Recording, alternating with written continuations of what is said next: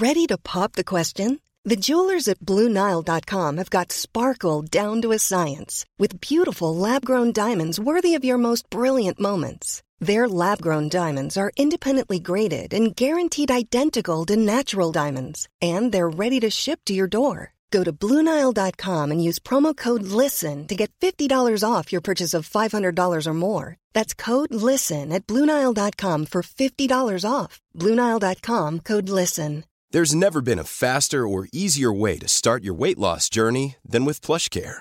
PlushCare accepts most insurance plans and gives you online access to board-certified physicians who can prescribe FDA-approved weight loss medications like Wegovy and Zepbound for those who qualify. Take charge of your health and speak with a board-certified physician about a weight loss plan that's right for you. Get started today at plushcare.com/weight loss. That's plushcare.com/weight loss. plushcare.com/weight loss.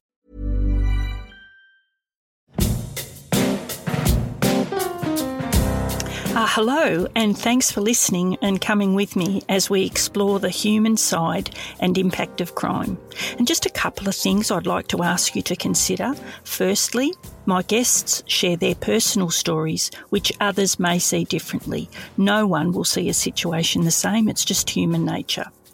Secondly, my podcasts aren't suitable for children and some adults for that matter, so please consider if it's right for you and contact Lifeline or any other support service if you find yourself affected by my subject matter. Oh, and don't forget, my next show is at the State Library of Victoria on Saturday the 25th of June with undercover cop Keith Banks. I reckon you'll think twice about trusting anybody after listening to Keith. Tickets are through Eventbrite. Thanks. It sort of everything became patently and very crystal clear to me what was going on, the mistake I'd made, that we were in serious trouble, because as he dropped to the ground, I thought, yeah, that's a pretty good place to go. So I dropped to the ground too, and I thought, right, hell, we're in trouble here, because I could hear some more shots coming. Well, just to recap, Peter Lukaitis was a 39-year veteran of Victoria Police, and in 1999 he was involved in a 19-hour-long siege in Kangaroo Flat, a suburb of Bendigo here in Victoria, where he received Victoria Police's highest bravery award, a Valour Award, and other bravery awards, along with another couple of people. To this day, the siege, which resulted in 4 police being shot, is still the single largest number of police shot in the one incident in Victoria's history. Every one of those 4 police somehow miraculously survived, but it did change their lives forever. I thought Peter's reasons for handing in his recreational gun licence after the shooting, it really stuck with me, and I'm sure it will with you also. And, you know, the moment Peter walked into the Castlemaine police station to start his shift on the day of the siege, he talks about just knowing that it was going to be one of those shifts where it's just on and your feet never touch the ground. Boy, there's a few of us police, most of us, I think, that have felt like that. I hope you enjoy part 2 of Peter Lukaitis' heroic efforts, along with a whole group of other police and some members of the community who all risk their own lives to save others. Thanks. So, Peter, I'm not sure how you feel about telling us about the siege, but can you tell us in as little or as much detail as you feel comfortable about what happened on that day? Yeah, sure. Well, look, on that day, it's funny. It was, there's some days when you're in the police force where, you know, especially in the country, nothing much happens and you just go through, you know, you've got things to do, admin work and checking briefs and all that sort of stuff. But on this day, I was doing a Kabul shift, which was patrolling the local night spots in Bendigo with 2 other members. But from the moment I walked in, I'm just trying to remember what time I worked, but I think it was around about, I was starting at 6 or it might have been 7. Or anyway, it was late. It was in the evening. And from the moment I walked in, Sergeant Tony Commodore, who also got a bravery medal out of the siege and was very brave, he said, "Oh, Pete, we've got this information that some student from a local college was going to break into the college, get a gas cylinder and use it to blow up something. I don't know whether he was going to blow up part of the school or something like that. So I had to then, and he said to me, "Oh, look, could you look after this? I've got to go." And he was then going out to make inquiries into what turned out to be the siege later on. And he said, "Look, I've got to go to this job. Could you deal with this job now?" And I said, "Well, sure." So I took it on board, and I made arrangements for one of our members that I was going to be on the full shift to sit in the science room of this school, whilst we had another member out, or the two members have them in there, and then have another member outside in a car or something like that, to just see if he did break in and try and get this gas cylinder. But it was pretty reliable. It was reliable information, and we had to do something about it. We couldn't just let it happen. Then straight after that, we got. I went to put a young fellow through the book had been done for 0.05, and as I was asking him the questions to release him, he more or less was saying to me, "Yeah, well, it doesn't matter because I know what I'm going to do now." And I looked at him and I thought, "Yeah, I think I know what you're going to go and do now, and it's not going to be good." So I thought, "Look, you need a mental health check. This because some people really can, have a permanent solution to a temporary problem, for want of a better way of saying it, and they think no, that's the solution for me." So I felt that he needed a mental health check. He needed us to take him into temporary custody and get him checked. And then unfortunately he was over the other side of the table, and it was a really long table. So he's going around one side of the table, and I'm going around the other side of the table trying to get him, because I think he realised that I'd realised. And anyway, we got him, and unfortunately we had to put him in the secure cell just to watch him and just wait for the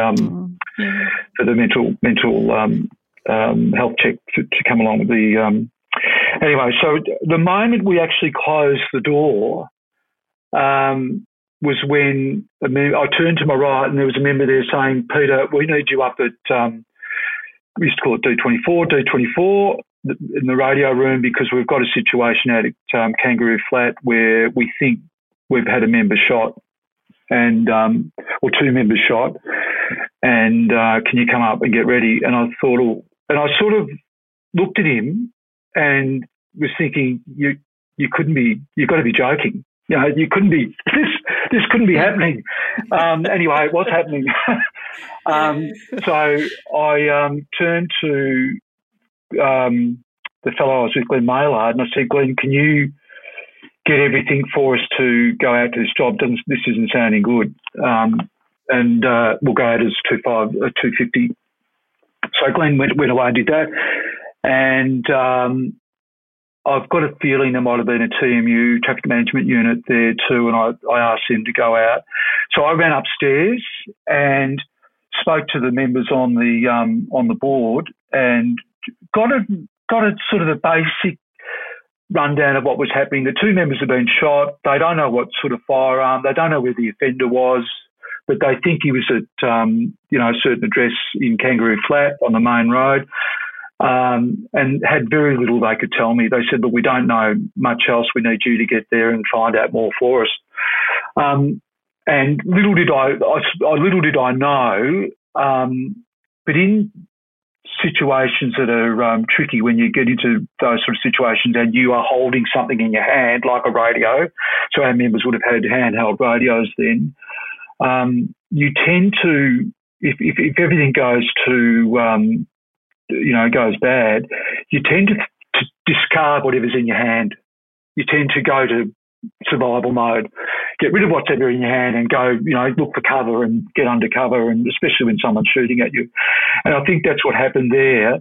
So the only person that was at the scene that really had any communications, and it wasn't good communications because his mobile phone was broken, was Superintendent Dave Mansell, and he was there. He was actually off duty and had seen what was happening and had gone to help them. And in some ways, lucky he did, because he was our communication. So had to quickly get ready and jump in the car with Glenn, and off we went. And we drove to where the scene was, and the van was there with a couple of members behind it, and the ambulance was there. There was, I think, 2 ambulances were there. So we sort of had a bit of cover there. And so Glenn and I pulled up, put on our vests, and I started talking to the ambulance guys, because I sort of wanted to say, look, what do you know about what's going on? Because they said to me they'd been there to the house in question early in the day. And I said, well, what did you see? What did you, tell me what you know. And they thought they'd seen a firearm there leaning up against the wall. And I said, right, and I was trying to get, details what firearm, because which can make a difference. Are we looking at a military type rifle, or are we looking at a 22? Although all firearms are dangerous and lethal lethal and therefore after lethal you've got serious injury for a long way. You could be talking 1,500, 2 kilometres. Oh, God.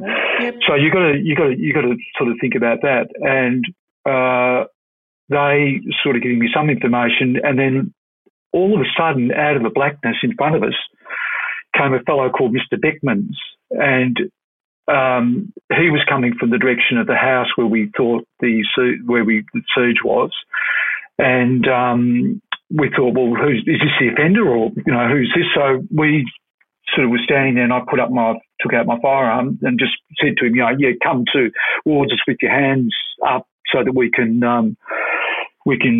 just make sure you're hunky dory. So he came towards us, and as he was coming towards us, he said, look, I'm just coming from back over the road, and we're talking, when I say over the road, we're talking the extension of the Calder highway, and it's quite it's a 4-lane carriageway, so it's fairly big. Mm-hmm. And he was saying that one of your members was behind a tree and got shot. And my daughter was over there who was a nurse, was looking after him. And so we searched him and everything was all right. And he then said to me, I'm going to go back and help him. And I thought, well, I said to him, no, mate, you can't go back. I can't let you go back because you're walking through a crime scene. You could be shot. Although, in hindsight now, he didn't shoot Mr. Beckmans as he came through, and I don't think he was even trying to shoot anyone else, but he was trying to shoot police.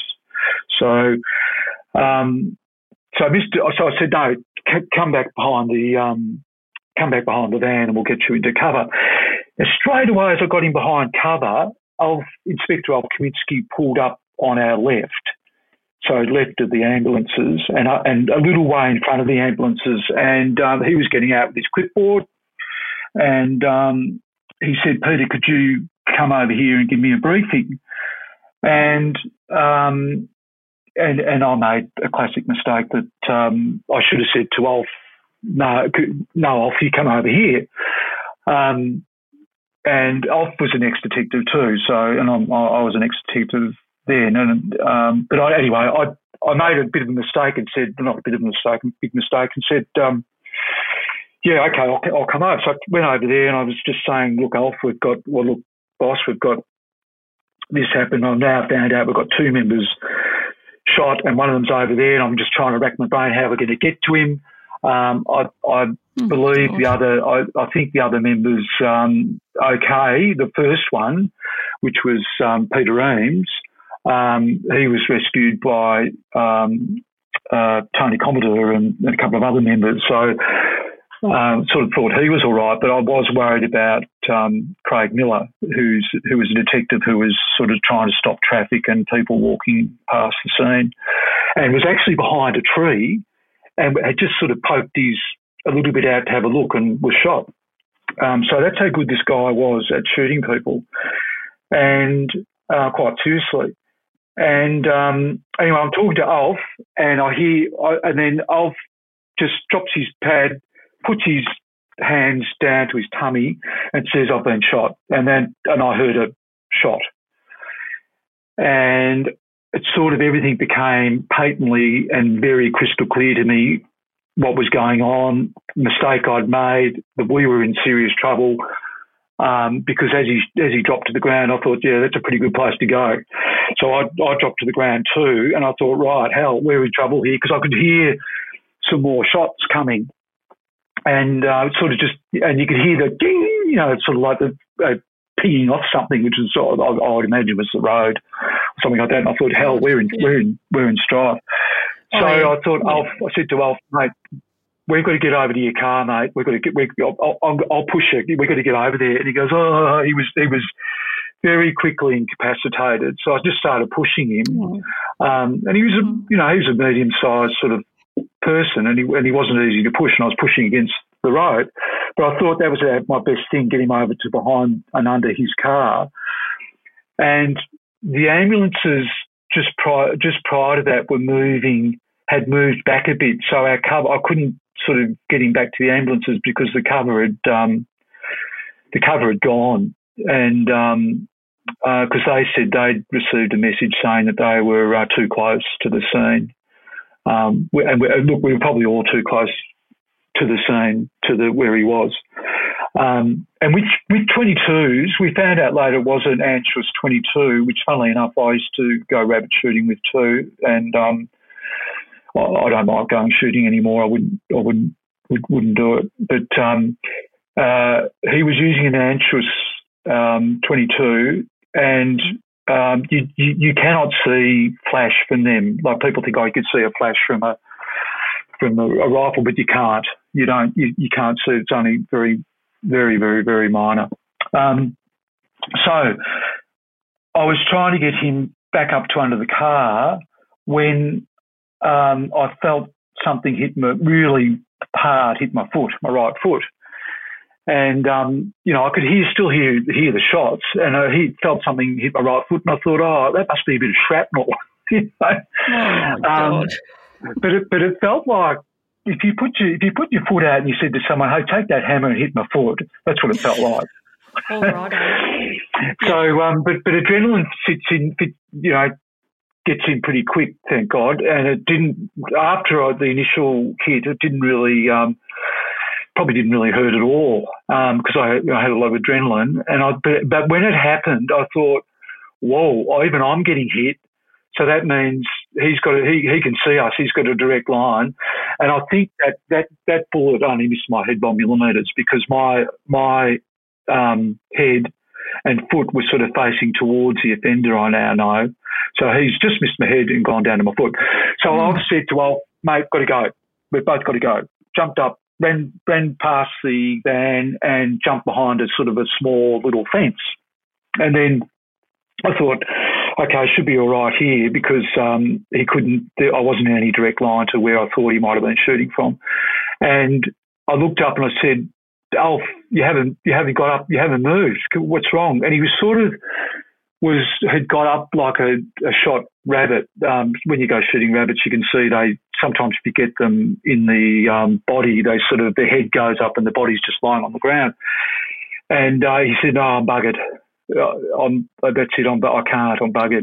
Oh, and I thought, oh my God, and that made me just feel bad. I just, really bad. And I thought, bloody hell, I've got to do something for him. I just cannot leave him there. So I got up, went back to where the members were behind the van, and the ambulance was there. And the ambulance guy, I said, "We've got to go and get him." The ambulance guy said to me, "Look, do you want me to go and get him?" And I said, No. Look, you haven't got a vest on. I've got a vest on. Probably won't take me long. I'll just put the vest around. I'll keep my vest on, obviously, but I'll get around him and I'll just try my best. So I told him I'm coming, and I ran over to him, got down beside him and just wrapped myself a bit around him. And I said, "Mate, we cannot stay here. It's too dangerous. We're going to have to go, and I'm going to count to 3, and we're going to have to go. You right with that?" And he said, "Yeah, I'll try." So I said, 1, 2, 3, up we went. And I don't know whether it was him helping me or whatever, but you get a real surge of adrenaline, and got him up. and then there was a tree to my right, and I got in behind the tree. But when I got behind the tree, you sort of look at it and you think, yeah, it's a nice tree, but it ain't that big. Sorry, it's not even funny, but the things you think about. Yeah. Yeah. And you could still hear some shots coming, and I was thinking, gee whiz, it's not a big tree. And I could see Alf's bottom because I had him lying. I got him lying down in direct line with the tree, so his body was. You'd have to shoot through the tree. And I thought, well, his bottom's looking pretty good. I think I'll just put my head right there. And,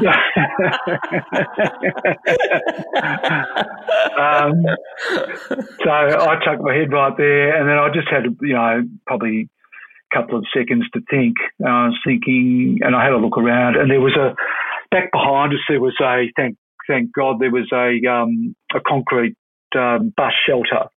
And I thought, look, probably that's our best bet. I'll get back to the shelter, and then because he was saying to me, I'm going downhill, mate. And I thought, God, yeah, he'll be losing blood in his tummy. If he's been shot in the tummy, he'll be losing blood. I don't know what's happened. I've got to get into some sort of medical assistance quickly. And so I thought, okay, I said to the ambos, look, if you can move further back to where that bus shelter is, I'll get him back to the bus shelter, and then I'll get him across the culvert and get him to you. So they agreed. I got him back to I just waited for a lull in the firing and got him back to the bus shelter, and then I got him over the culvert to the ambulance, and then got him in, and that was great. And then I stayed back there, and just about then, Lenny Igo and Peter Cashin, both members who were at our occupational safety training unit, they came up and they had their firearms, actually long firearms, and they had a mobile phone that they gave me, which was great because I was then able to contact D24, give them a sit rep, and be available for any other communications. And I also want to watch our members, because with something like that, it's pretty dynamic and you don't know whether an offender is moving around. And if he's trying to get police, I was thinking, wow, if he's trying to get police, what's wrong with him jumping over a back fence, a side fence, another fence, and then he's around behind us. So I thought, well, I better stay here. Just have my firearm ready and just make sure we're not going to get jumped from behind. So that's what I did, and I rang my wife. My wife and I, Fiona, had a little bit of a little bit of a blue before I left for work, bit of an argument, and usually I'd kiss her goodbye before I went to work, and I hadn't that day. I rang her and I said, maybe I should have given you that little peck on the cheek before I left. And she said, why? What are you ringing about? What's going on? And I said, where do you start? Well, there's been a bit of a situation, Lovey, and I thought I'd better tell you I am all right, because with those things, it gets over the radio pretty quickly, and you don't want someone sitting at home thinking, hang on, my husband just went to work and there's a couple of police shot at Bendigo. Yeah. So I got that put away, and then I was, just able to watch the members, and then my foot started to really, it started to go numb and sort of kicking with a bit of pain. I was thinking, this isn't feeling that good. I thought it might have just been a shrapnel thing, that actually it's not feeling that good. And later on, I learned that it had broken 2 bones in my foot, which luckily was okay after an operation, but you can get issues with busted bones and infection and stuff like that. But it wasn't a hammer, was it? It was actually you had been shot in the foot. Yeah. And 22 at 100 metres can do a fair bit of damage. As the other members knew too. I mean, they were really seriously hurt and were in hospital for quite a while, whereas I was one of the lucky ones who got out of hospital reasonably quickly. So once we sort of had a little bit more members to cordon and contain, they decided to get me out, which I was sort of, thankful for, because my foot was starting to go. I couldn't really feel my foot anymore. So the ambulance got me out, got to the ambulance and got me out, and I went to hospital where they then, got things going. But funnily enough, as I was wheeled in, I looked up on the wall and there was a photo of Silk. Sorry, not a photo of Silk, but Tynan and Eyre, who were young members who were shot in Wall Street way back in the 80s when I was a junior member at Fitzroy. And I looked at because the emergency area, the emergency part of the hospital I was going to had money donated by the Tynan and Eyre Foundation. I thought, how appropriate is this? Those two poor buggers, they got shot and killed, and here I am being wheeled in and I'm being shot, but I'm getting some assistance from the poor situation that that they had to go through, and it sort of hit home. Oh, I bet it did. Wasn't good. No. What happened to the offender, Peter? I think shortly after I was shot, and I was shot, that it was a short sort of space of maybe half an hour, maybe 15 minutes, that he actually shot himself. He had a lot of mental health issues that we think was, like a lot of people think smoking dope's okay, but for some people smoking dope isn't okay. If you talk to anyone in the mental health area, they will tell you that cannabis, along with some other drugs, is not a good drug for some people who may have a propensity to, smoke a lot of it, or have issues with mental health. It can cause. Mother's Day is around the corner. Find the perfect gift for the mom in your life with a stunning piece of jewelry from Blue Nile. From timeless pearls to dazzling gemstones, Blue Nile has something she'll adore. Need it fast? Most items can ship overnight. Plus, enjoy guaranteed free shipping and returns. Don't miss our special Mother's Day deals. Save big on the season's most beautiful trends. For a limited time, get up to 50% off by going to BlueNile.com. That's BlueNile.com. Hey, it's Danny Pellegrino from Everything Iconic. Ready to upgrade your style game without blowing your budget? Check out Quince. They've got all the good stuff, shirts and polos, activewear, and fine leather goods, all at 50 to 80% less than other high-end brands. And the best part? They're all about safe, ethical, and responsible manufacturing. Get that luxury vibe without the luxury price tag. Hit up quince.com/upgrade for free shipping and 365-day returns on your next order. That's quince.com/upgrade. Millions of people have lost weight with personalized plans from Noom. Like Evan, who can't stand salads and still lost 50 pounds. Salads generally for most people are the easy button, right? For me, that wasn't an option. I never really was a salad guy. That's just not who I am. But Noom worked for me. Get your personalized plan today at Noom.com. Real Noom user compensated to provide their story. In 4 weeks, the typical Noom user can expect to lose 1 to 2 pounds per week. Individual results may vary. Since 2013, Bombas has donated over 100 million socks, underwear, and T-shirts to those facing homelessness. If we counted those on air, this ad would last over 1,157 days. But if we counted the time it takes to make a donation possible, it would take just a few clicks. Because every time you make a purchase, Bombas donates an item to someone who needs it.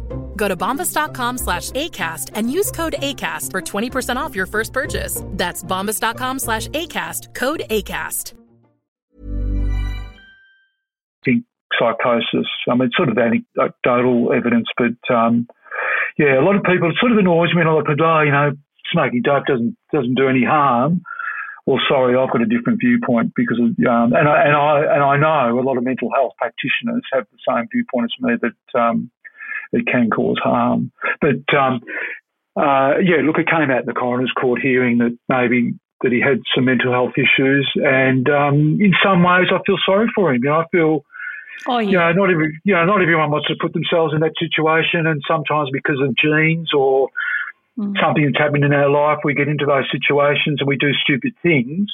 But, you know, if we were, you know, if we had a clear head and had help or, you know, didn't have the genes that we had, we probably wouldn't have done it. So, yeah, just a shame all around. Talking about a clear head, so clearly your actions on that day were nothing short of heroic because you literally put yourself in the line of fire after being shot yourself to protect your colleague who had been shot also. Were you able to think reasonably clearly, or did your training take over with the actions you took on that day?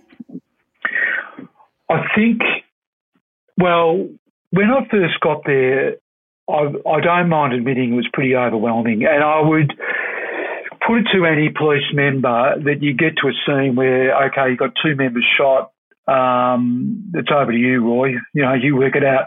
What are we going to do? It can be a bit overwhelming, and you do have to fall back on your training, like, you know, think cordon containment. You know, what resources do we need? What communications have we got?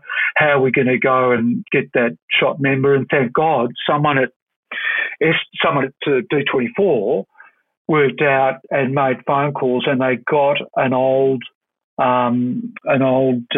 bank delivery van that was an armoured car, which I'm just so thankful, number one, that they thought of it, number two, that they were able to get onto someone in Bendigo who had an armoured vehicle that they could bring along and go and get Craig, because Craig was in a really bad way, and get him medical help. I mean, that was just terrific work that really needed honouring.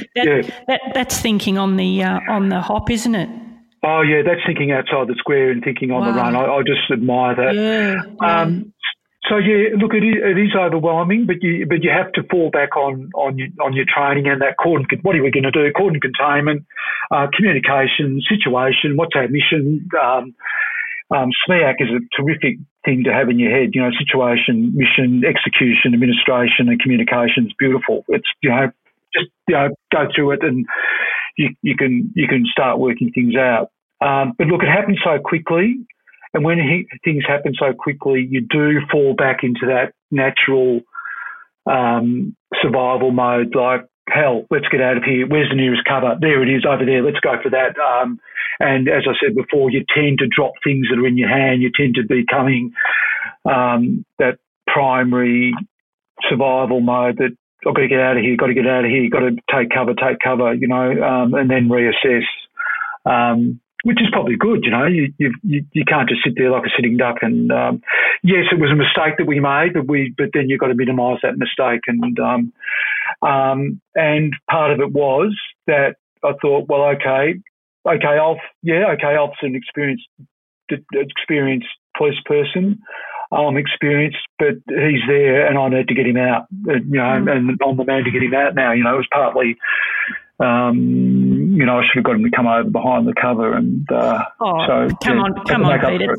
It's pretty easy to say that, but I think anyone in the position you're in, you can think reasonably clearly, maybe, but you're not going. Not every decision you make is going to be the right one, is it? There's always going to be mistakes made, and that.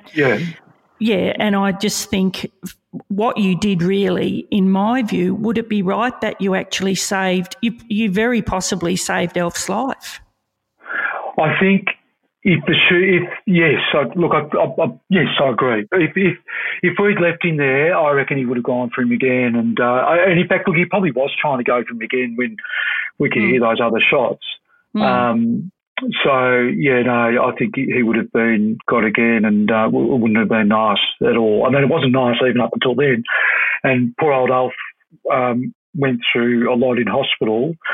And unfortunately, sadly, Alf 2 years later had an issue with his brain and died. And he was only, he might have been 53. And we became really good friends. We had a real connection. Yeah, you get a real bond. It's just an unseen bond that he and I had. And it was just sad we couldn't continue that he then got got the problem with his brain, and I was just a shame all around that, we couldn't continue being friends, because he died. It was just a shame for his daughters and Denise that it happened after that. It was sad. It's a saying, isn't it, about the brotherhood or the sisterhood in emergency services in policing, but when you do go through traumatic situations, there is a bond that is lifelong. Like when you see them next time, it's just you go back to, you're just very, very close. It binds people. And I think that's why police in general have such a very strong bond with each other, is because of those situations that you experience that not many people would. Yes, because you are every day when you go to work. The police force is a terrific job. It's got an element of risk and danger with it, so you do rely on one another. And I totally agree. You get that bond. Like when I was at hospital, sitting in the emergency area, a detective, senior detective Patrick Bannon, who was a bit of a maverick policeman in his day, but he and I had worked together for 4 years, and we had a real strong bond. I sort of knew what he was thinking or about to say, and he knew the same. Yeah. It was terrific because when we worked together, we just, it was like hand in glove. Yeah. When I was in that hospital emergency, he turned up shortly after I got there, and he said, "Mate, I'm just here to sit with you and chew the fat and talk through things. And if you want me to make notes, I'll make notes. And if you want me to do anything, I'll do it." And that, I think, having him there set me on the right path. I was just about to, even though I had some morphine and stuff, I was just able to talk to Pat and go through it all, and it was terrific. It was really good. Yeah. Were there repercussions from the siege in relation to your outlook on life in general and policing? Yes, it made me, in life in general, and for the police force. Well, certainly with the police force, I became a bit more cautious for a while. In fact, it's funny, the first job I went to after I returned to work, I went to a job in Bendigo, and I got out of the car and I got a blood nose. And I thought, why am I getting a blood nose? But, obviously, something was happening. But in life, it made me reassess my life, and it makes you sort of look back and say, look at what I've got, just appreciate what I've got. I've got all these really good things. I'm happily married, got 4 lovely children, got a great place in Castlemaine, got a lot of good friends in Castlemaine, and good, working in a good, with good police and enjoying it. That's great, and you sort of think, well, that's fantastic. It just makes you look back and not just ignore that, but realise that how good what you've got is, and maybe think, well, that's pretty good. I'm pretty happy with that. I don't know if I really have to push for other things in life. I'm really lucky to have what I have, and just sit back a little bit and appreciate it.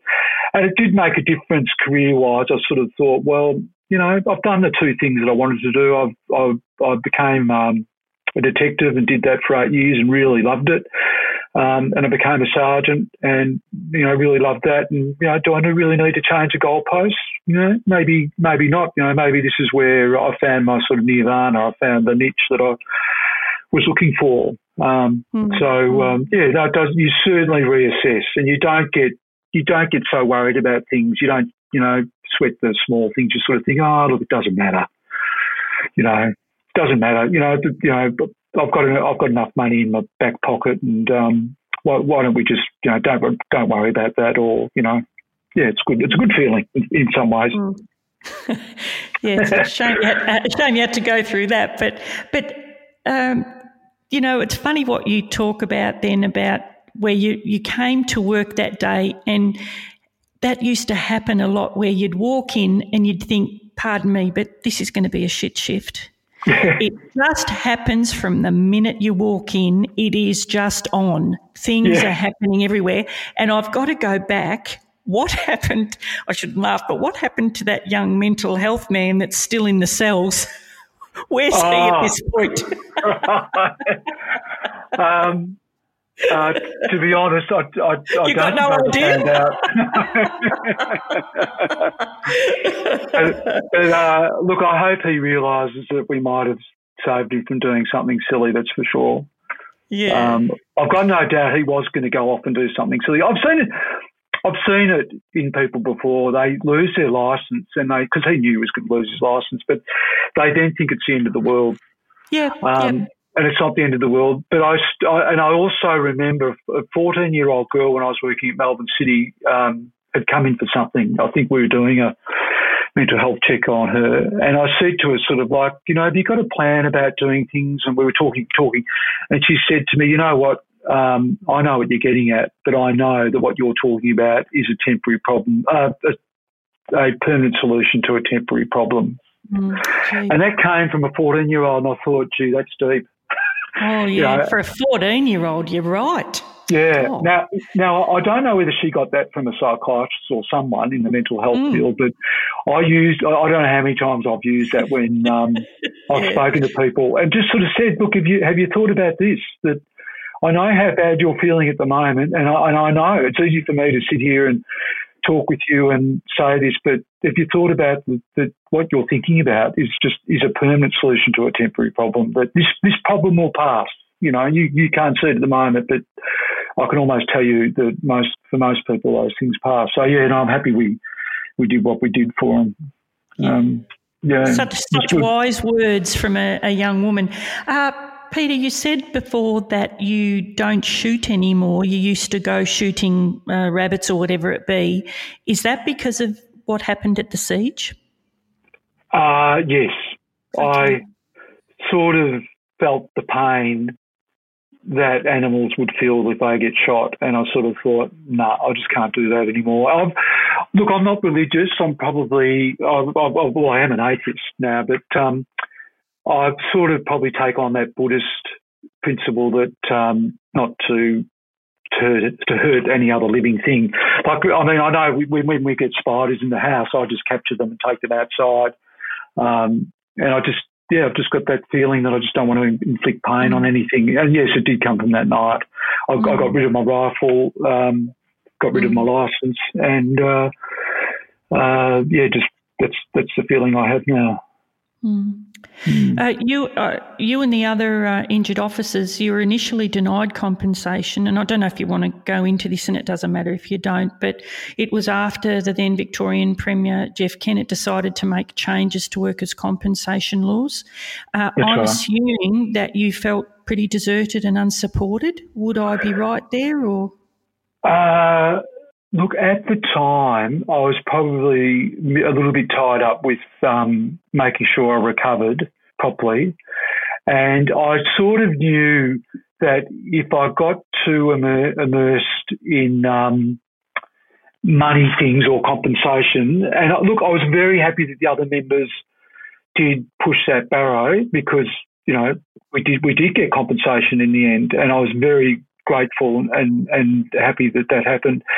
But I sort of knew from my mental health perspective that it was important that I didn't get too head up over it and that I just relaxed and made sure I recovered. So I sort of deliberately didn't go down that path as much as they did. Okay. But it did upset them. And it's sort of, look, I thought, I did see the unfairness in it. But I sort of, I was very happy that they followed it up and that Dave Mansell followed it up. And there are probably a lot of other people I don't even know about. Bob Cameron, who was, I think Bob Cameron was our local member then. And I think, there was probably other members, other people that followed it up on our behalf. I was very happy because it did come in handy later on, and it allowed me to, take Fiona overseas and go to a lot of places that I thought I would never go to, have the money to go to. So, that was good, and do other things with it. Yes, it was sort of, I thought it was unfair, but it was rectified. It was rectified, and I was very grateful that it was rectified. It can become all-consuming, can't it? Fighting for anything, sometimes it can take over your life. And as you say, it sounds like you were so thankful that you weren't killed on that night. Yes. And I suppose it put everything in perspective. Yes, the money's handy, but in the end you had your life. And the poor, and I do say it genuinely, the poor offender, he didn't, but you've got to put things in perspective, don't you? Yes, and that was part of that, what you asked me about before, reassessing your life afterwards. That was part of it. You reassess your life, think, look, okay, if we get the compensation, that'll be really lovely. It'll be good, and I'll have something to do with it. But if I don't get it, well, look what I've got. I've already got. Yeah. I'm rich beyond most people. I'm rich. And funnily enough, one day I remembered I rang my mum about something. I don't know. There's some issue, and I rang my mum. She says she can't remember saying this, but I rang mum about something. And she said, Peter, I'm going to give you some advice that a lot of people pay a lot of money for and go to Collins Street to get. I said, oh, that's interesting, Mum. What is it? She goes, forget about it and move on. Yeah. I thought, oh, okay. Forget about my foot that's just been shot and just move on. Move on. And that was about something else. But I think in life, you're right. You have to say, look, is this worth it? It's making my heart beat faster. It's causing stress. Is it worth it? And maybe for some people it is worth it. And but then again, you've got to make that assessment and at least think about it anyway. Mm. Yeah. So you've retired now. Have you found yourself subconsciously driving towards a police station and then realising, hey, hang on a minute, I'm not here anymore? Look, luckily, and this is good in some ways, I still go to the police station quite a bit because I actually wash their cars. That's hilarious.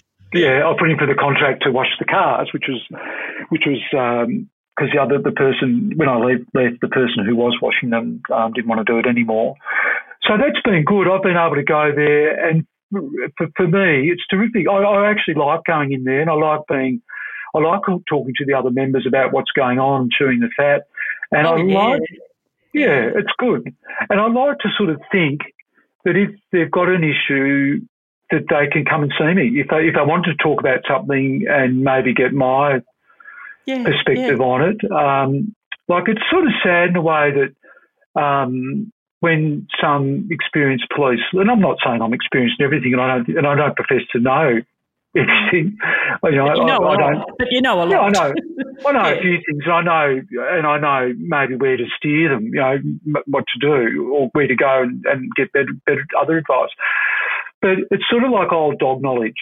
It's sort of like the old dog leaves, and all the knowledge goes with the old dog. And some of that old dog knowledge you just can't buy, and you can't get it unless you've done the 30 years or the 35 years. And so I just like being there, and if they want to have a chat, I'm there. If they don't want to have a chat, that's good too. Just say good day. But I do really enjoy going down there, and I get paid for washing the cars too. But so I think really from a health perspective for me, it's good. Sometimes when I drive past the siege where it was, and I do that sort of on a regular basis, I do think about it. Of course you would. Yeah, but then again, years ago, 10 years after the siege, because it's been 22 years now, but 10 years after, I was working at Castlemaine, and a journo rang me and said, Peter, I'm just ringing to see how you're feeling today. And I said, well, I'm feeling pretty good. I don't really understand why you're ringing. And he said, well, it's 10 years since the shooting. And I thought, oh, hell, yeah, you're right. Wow, yeah. So I was thinking I must be in a good place if I've forgotten it that much. Yeah. And so what do you find since you've retired, what are you missing about policing? Probably, obviously the camaraderie, but then you've got that when you go back to wash the cars, haven't you? Yeah, look, I did get a relief when I left. I couldn't have had a better leaving. We had a morning tea and a party afterwards, and it just couldn't have been better. And I'm really grateful for the members. Rowan Scott sort of organised a few things, and he did a great job. It couldn't have been better. But I did get a relief walking out thinking, because as a sergeant, and we've got trainees there, you've got to sort of know a lot of stuff, and you've got to be ready for the questions, and you've got to have the right answers and where to steer them. So I felt when I walked out, that's a relief. I don't have to keep all that stuff in my head anymore. I don't have to know that section. I don't have to know that policy and blah blah blah. So that was a relief. But I do miss the camaraderie. I actually miss people coming to you and, Sarge, can you tell me about this and that? And you sort of miss that a bit because imparting knowledge. And, to me, that was what I was there for. I'd had a reasonable amount of experience. I'd done a lot of interviewing and, initial stuff with initial investigations and stuff like that. So, I sort of missed that. But I've got the camaraderie a bit by being able to go back there. But I think if I hadn't been able to go back there doing what I'm doing now, I would miss that a lot. Just talking to people that I've worked with for a long time. It's good. But we're lucky up here. There's a good retired police group up here, and they meet on a regular basis. They go out for lunch. So members do have a reasonable backup up here. They've got people that they can ring and can talk to if things are an issue for them. Yeah, it's fantastic. Well, Peter, thank you. Thank you for everything you've done to keep us, the community, safe over all these years. And I know that so many people would have been helped by you, like you're talking now about. You still help the train. I'm sure you do help the trainees. You may not think you do, but I'm sure you do. But I'm sure you've guided them. You've supported them, and so thank you for that. But also, I'd like to finish with acknowledging the support of your family because they've given you, in your years as a policeman, enormous support. You couldn't have done it without them, could you? And I can't imagine some of the stresses, in particular your wife, but also your family that have experienced during your career, particularly after the siege. But thank you, Fiona, and your family for supporting you, and no doubt for your understanding, their understanding, when you needed to work. For all those you weren't you wouldn't have been present, like myself, at many family functions and celebrations. So thanks to them for sharing you with us. Yeah, and they've put up with me. Fiona reckons I used to get the night shift nasties. I reckon she'd be right. Yeah, I reckon she was right. But they've been terrific. The children have been terrific. Fiona's been terrific. And some things have been hard. And, the shooting was hard, but there's been other things that have been hard. And it's been terrific that Harriet decided she did a teaching degree first, but said that she always wanted to follow in my footsteps, which I was taken aback with. And Tom is also in another area. He's not a sworn member, but he's in another area with Big Pole. So, it's sort of, I'm very proud that they've followed in my footsteps, but that they've been so supportive. It's, I'm very lucky. Yeah, you're very fortunate. Anyway, thanks for your time, Peter, and again, thank you for everything you've done for the community. Thanks, Narelle, and thanks for taking the interest. It's very nice of you.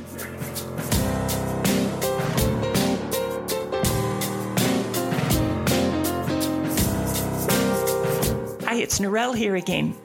Thanks for listening, and I hope you enjoy the podcasts as much as we enjoy putting them together. But to make sure you never miss an episode of Narelle Fraser Interviews, hit subscribe wherever you get your podcasts. And don't forget to leave a rating and even a review. And please share it with all your friends too. And again, thanks for joining us. We have got some amazing stories to tell. So thanks again. See ya.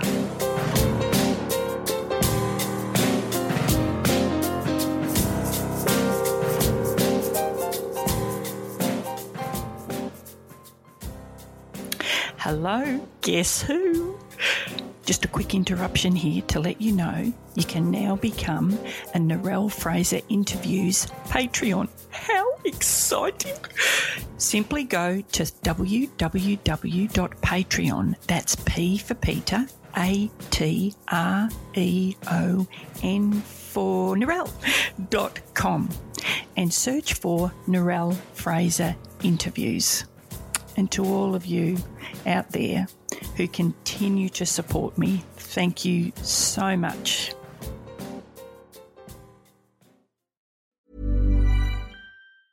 Normally, being a little extra can be a bit much, but when it comes to healthcare, it pays to be extra. And United Healthcare makes it easy with Health Protector Guard fixed indemnity insurance plans. Underwritten by Golden Rule Insurance Company, they supplement your primary plan, helping you manage out-of-pocket costs without the usual requirements and restrictions like deductibles and enrollment periods. So when it comes to covering your medical bills, you can feel good about being a little extra. Visit UH1.com to find the Health Protector Guard plan for you. Even when we're on a budget, we still deserve nice things. Quince is a place to scoop up stunning high-end goods for 50 to 80% less than similar brands. They have buttery soft cashmere sweaters starting at $50, luxurious Italian leather bags, and so much more. Plus, Quince only works with factories that use safe, ethical, and responsible manufacturing. Get the high-end goods you'll love without the high price tag with Quince. Go to quince.com/style for free shipping and 365-day returns. Imagine the softest sheets you've ever felt. Now imagine them getting even softer over time. That's what you'll feel with Boll & Branch's organic cotton sheets. In a recent customer survey, 96% replied that Boll & Branch sheets get softer with every wash. Start getting your best night's sleep in these sheets that get softer and softer for years to come. Try their sheets with a 30-night guarantee. Plus, get 15% off your first order at bollandbranch.com. Code BUTTERY. Exclusions apply. See site for details.